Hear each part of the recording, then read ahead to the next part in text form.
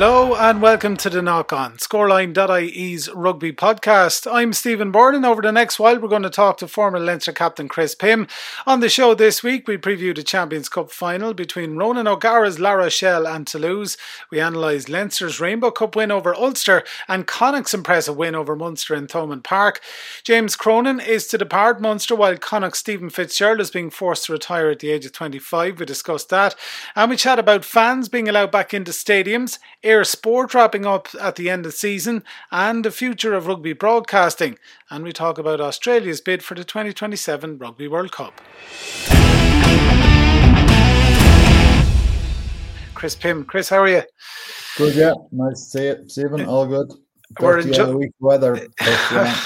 It's helped keep the dust down. Absolutely. You beat me to it. I was going to say, and you were enjoying our lovely summer weather. Yeah, there were a lot of puddles around this morning now when I was out running. Places that usually wouldn't see puddles. But that's on account of all that rain, of course. Chris, it's a quietish week in terms of rugby. Now, there's always bits of news happening as well. But there I am saying it's a quiet weekend, and with the Challenge Cup and Champions Cup finals taking place, but we don't really care anymore because there's no Irish teams involved, if we're being totally honest. But in fairness, well, there's the Raj factor, of course. Yes. So that's keeping us all tuned in. So yeah, look, it'll be fascinating to see how that one goes. I think it's going to be really tough to call. I mean, I think if you were to look at the two teams on paper, you'd say Toulouse have the better squad and bigger squad and possibly a little bit stronger, but La Rochelle are definitely in a very hot vein of form. Toulouse have lost their last two club games, so there'll be nothing in it, but I just have a sneaking suspicion that Raj might get them over the line with his his KBA, keep the ball alive and all this kind of stuff. So it should be a really, really fascinating game. We're really looking forward to it, actually. Yeah. So just a sneaking suspicion that La Rochelle may do it, but then you just can't write off Toulouse. They've got such class with Kobe and Dupont, probably two of the best players in the world at the moment. So absolutely, at 14 and 9. So I don't know. Yeah. What do you think? Yeah, I'm the same. I mean, in terms of teams, they're the complete polar opposites. They couldn't be further apart when it comes to European experience anyway, and that sort of pedigree as well.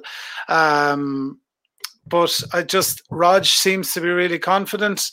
He was interviewed a lot during the week, of course, and the lead up to this as well. And he says even his managerial mindset has changed from the one that he had when he was a player. He used to talk about being so nervous for these European finals and these big games, but he says he's himself in a better place coming into games like this now as a manager, and I think he's able to get that across to the players as well. He's able to bring that experience of big games, whether it was for Ireland or for Munster in the two Heineken Cup winning games that they had, and taking that into account and beating Leinster, and the fact that La Rochelle is it's like someone described it as like Munster back in the noughties when they were winning the first Heineken Cups, and there was the build up to that. There's that feeling around La Rochelle.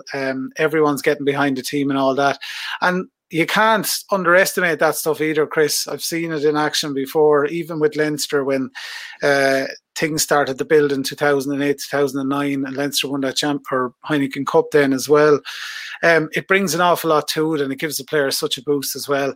But then, like you said, you look at Toulouse, they're going for their fifth Heineken Cup, their fifth star, which Leinster don't want to see. Colby, Dupont, nominated for European Player of the Year. Experience, and just like I said, they're on the progression as well. They started to come back a couple of years ago, and they're on an upward curve.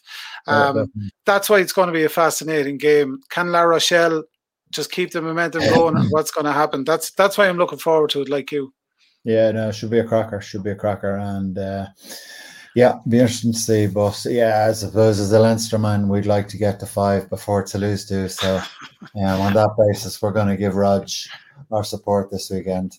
Absolutely. It's we're all about the black and amber this weekend anyway.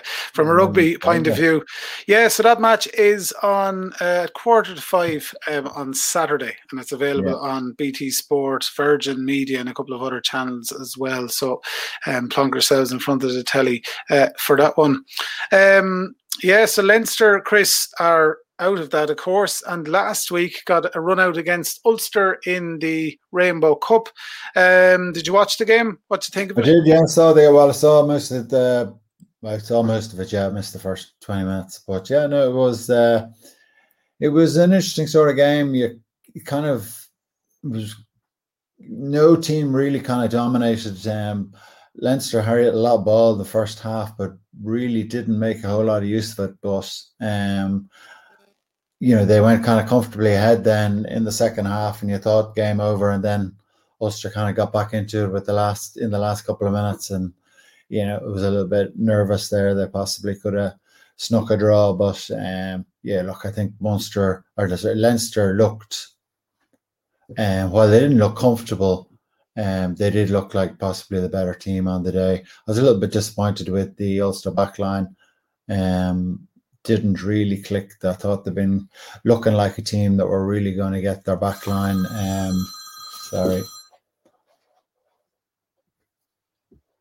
Their backline flying there for a while, but it just didn't quite come off for them. So, it was a good game. It was an interesting side Leinster picked. So, it was. James Ryan looked like a man possessed. Robbie Henshaw got through a lot of work as well.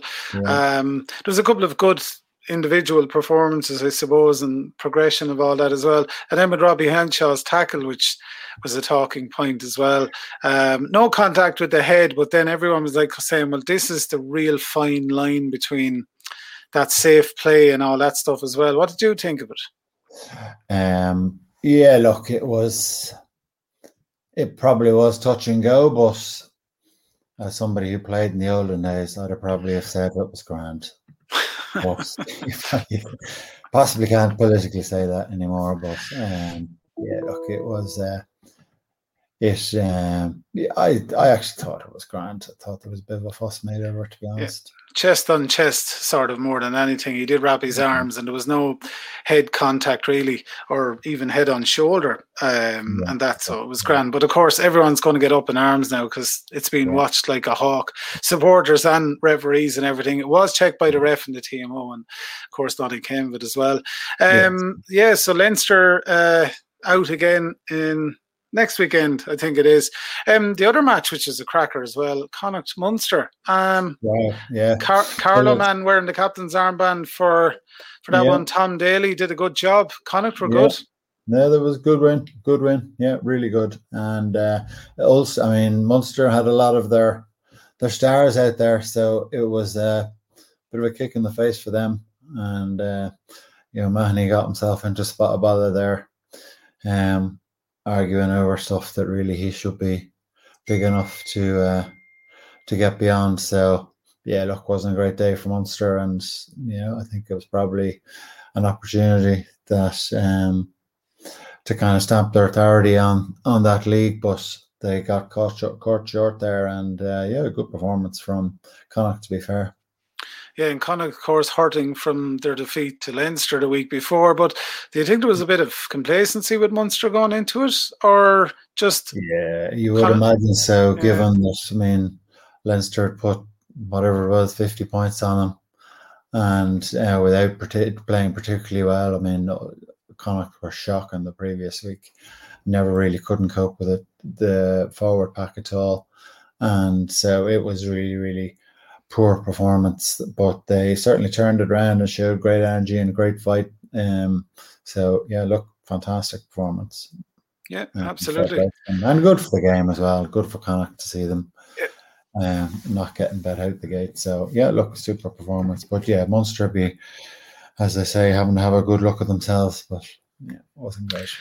And speaking of Munster and Connacht, two players to depart. With Connacht first, Stephen Fitzgerald has been forced to retire at 25 in knee injury. You know Stephen a bit, Chris, don't you? Yeah, well, I don't know him that well, but I know Sam, my eldest lad, when he was out in Australia, he played with Dennis Erasmus. He played with Queensland University, and Stephen was out there with Bond University, playing in their premiership, because I think he was struggling to get game time. He would have been with the Munster Academy at the time, and Nucifora sent him out there to go, was an old club of his, to try and get him game time, because it was just coming off. Obviously, seasons would have been opposite, if you know what I mean. So they would have been coming into their season, whereas our season was finishing, and they were keen to try and get him game time. But I'm not sure how well it went for him, because Bond University got absolutely pumped by Sam's team that week, and I think they got a good few beatings during that summer. So certainly Sam enjoyed it, but I'm not sure how much Stephen enjoyed it. But yeah, look, sorry to see him broke up, as they say. You never want to see that, to be fair. Absolutely, quite a young age to retire as well. James Cronin is to finish with Munster at the end of the season as well. Started with them in 2013. He's 3 Irish caps, and of course he was involved in a bit of controversy there at one stage as well. The coach said there was nothing officially said regarding finances and all, but his comment in a press conference was along the lines of, well, it's just the nature of the game, and I don't know, basically resources and that at the moment. So it looks like they probably couldn't afford to keep him on. They're trying to save a few bob and cut here and there as well. Obviously, post-pandemic, or coming to the end of the pandemic as well, for finances of all the clubs, and rugby itself is all over the place. Yeah, no, difficult one there. And yeah, as you say, it was kind of involved in what was, I would have thought from an admin point of view, disaster and PR disaster as to the handling of a prescription that he got before a game, and mix up over names and all that kind of stuff. And it was all a little bit unsatisfactory, but I'm sure that had nothing to do with the decision around letting him go and stuff. I think they have a couple of young props coming through with Josh Wycherley and the like. So it was a question of, he was probably on a full contract, didn't really, from an Irish perspective, didn't look like he was going to go through to, get capped anymore. So yeah, tough decision, and that's the nature of professional sport. There's very little sentiment there, so tough on him. But I presume he'll stay playing. You expect him to turn up somewhere, maybe in France or the UK, maybe second division or whatever next year. But yeah, look, he's a good prop and well able to do his job. I know he struggled a bit with injury, certainly in the middle part of the season, but who knows? But I'd be surprised if we don't see him turn up somewhere over the next couple of weeks. Yeah, absolutely. Chris, we're still talking about the Lions. We're getting ready for that series, of course, in a matter of weeks now at this stage. But they're going to play one of the games, or one of the friendlies, in Murrayfield, and they're going to let 16,500 fans in for the Japan match. Happy days. Happy days, just a start anyway. And there's, I think, is there 20,000 or is it 10,000 going to the European Cup game in Twickenham tomorrow as well. So look, we're getting there, hopefully getting this virus under control. So look, signs are good, and so far so good. I know there was a good few. Was there 20,000 in Wembley last week for the FA Cup final? Yeah, and that certainly added a huge amount to the game. So it's great to see crowds back at games, because they're fairly sterile affairs. There's only so much piped sound you can put into a TV broadcast. So when you're looking at empty seats, it just doesn't have the same buzz. So look, bring it on. It's great. And I suppose it's just unfortunate that there won't be crowds in South Africa, but it's 6-8 weeks away as well still. So who knows, things might change between now and then. There's one thing that really confuses me about playing rugby or soccer in an empty stadium, is that the stadium announcers are still going full peg. So when you're listening to the Leinster match, your man is giving it socks. The music comes on. Please, welcome out onto the pitch, Leinster. You're like, The telly isn't even picking you up. You know, it's I always found it look, you have to keep them in a job, you know. It's all about saving jobs. Keep them in practice as well. Keep the old spirits up. It's just, it's a funny one. And I get a giggle out of it every time. It's great to have fans in Murrayfield, and a lot, like you said, the Champions Cup as well. We spoke about this a few weeks ago about the Champions Cup crowd. Where were they going to come from? Probably just Londoners, rugby people. Yeah, well, I know the couple of lads, Sam's couple of mates were going over. He actually has an exam tomorrow, otherwise he'd have gone himself. So they have a crew literally flying in for the day and flying out. They got some package. So look, they're finding them all right. They'll find them. They'll be there. Yeah, no problem finding room. Exactly. An excuse to get there. So yeah, there's a couple of Irish lads will be there anyway. So I don't know what way to work, but they'll find them all right. Be well spread out. That's a big stadium. And some news from a broadcasting point of view as well. So we heard the news that Ayr had confirmed that they wouldn't be covering rugby next season because of rights and all that, and the cost of subscription and all that stuff. But they've confirmed now that their sports channels are going to wind up completely later in the year. So bringing basically to an end its venture, I suppose, into sports TV. Which means that the TV rights, I suppose, for the Pro 14 will go back out to auction. And there was talk of RTE, TG Car, you know, that that sort of acts as covering the games again from an Irish point of view as well. But it's I suppose, to give Ayr a bit of credit, Chris, that there are quite a lot of games on, and the show replays and that as well. Their coverage of it, even under Setanta years ago, used to be great, because if you missed the Leinster match or a Munster match, it was on the following morning at 11 o'clock on a Saturday or whatever it was. And you always got to catch up. Yeah, no, sorry to see him go. And I think Tommy Bowe and as an anchor, and the crew that they had on there had Stringer and Darcy and whatever, that they'd done a good job and presented it well and came across well. So, look, I presume it's pure economics at this stage.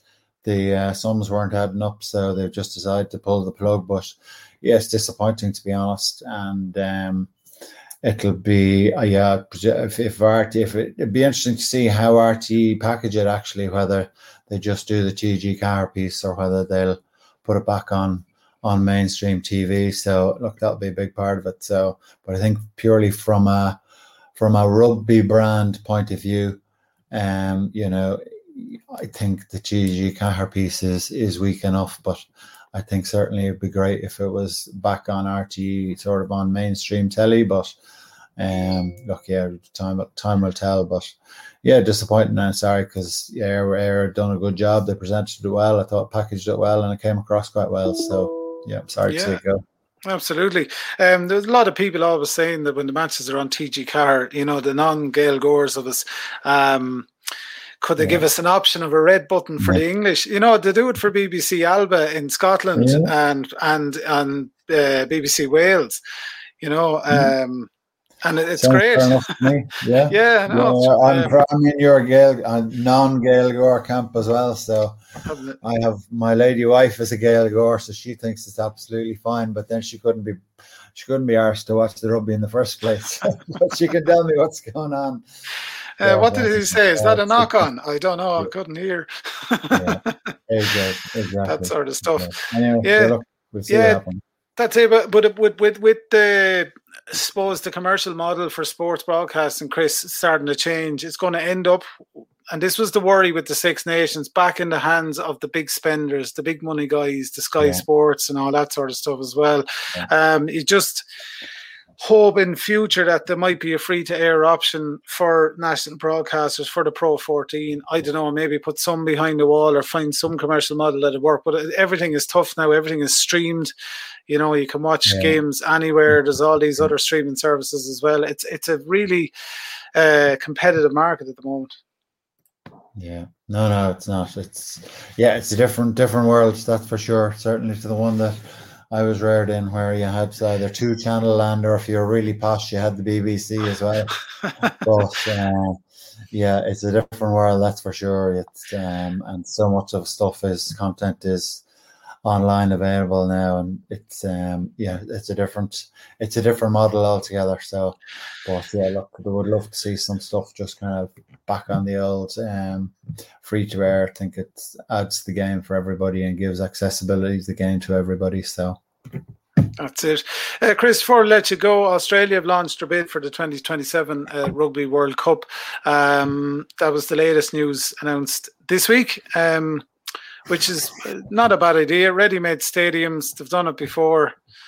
Handy enough. Yeah, I mean, Australian rugby is in absolute dire straits at the moment. They've their own Tasman Trans Cup or whatever it is they're playing now against New Zealand. All 5 of their provinces got absolutely whopped by the New Zealand provinces or super teams last weekend, and they just don't have the numbers playing the game because rugby league is so huge over there that rugby union is really very much on the on the back foot there. So I read a couple of articles there during the week about the kind of ex-legends of rugby union in Australia, and they just see the whole game is falling apart there. And wow. There was a couple of guys Sam that played with who got contracts at the national level, and there's guys on academy contracts over here beyond as much. They just don't have the money, and they've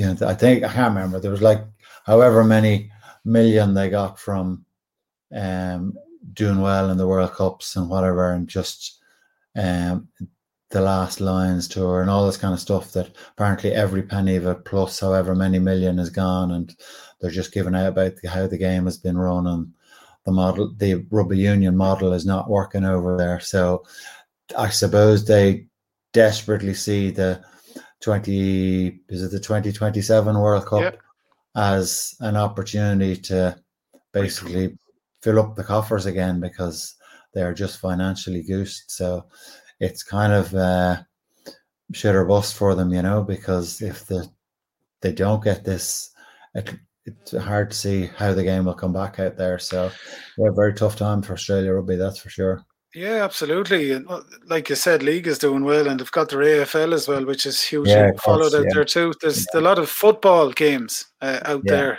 They're trying to grow soccer as well. And everything else. It's tough to see that happening to rugby union, and there's a risk of it happening a lot of places as well. No question. Yeah, absolutely. Chris, that's it. That's our flick through the rugby newspaper of the week. Okay, cool. And that we're still looking forward to the Lions tour. A couple of more weeks of the Rainbow Cup to go, and we'll have a chat next week about how Rog got on with La Rochelle against Toulouse. Fingers crossed, and the best of luck to him as well from an Irish point of view. Chris, thanks a million for talking to us. Pleasure, Stephen. No worries. Talk to you soon. Cheers. That was former Leinster captain Chris Pym. I'm Stephen Byrne, and that's it from the Knock On Rugby podcast on scoreline.ie. Don't forget to visit scoreline.ie for more on rugby, and of course, if you're into your GAA, we've got the Clash Act podcast, all things MMA, and lots more. Talk to you soon.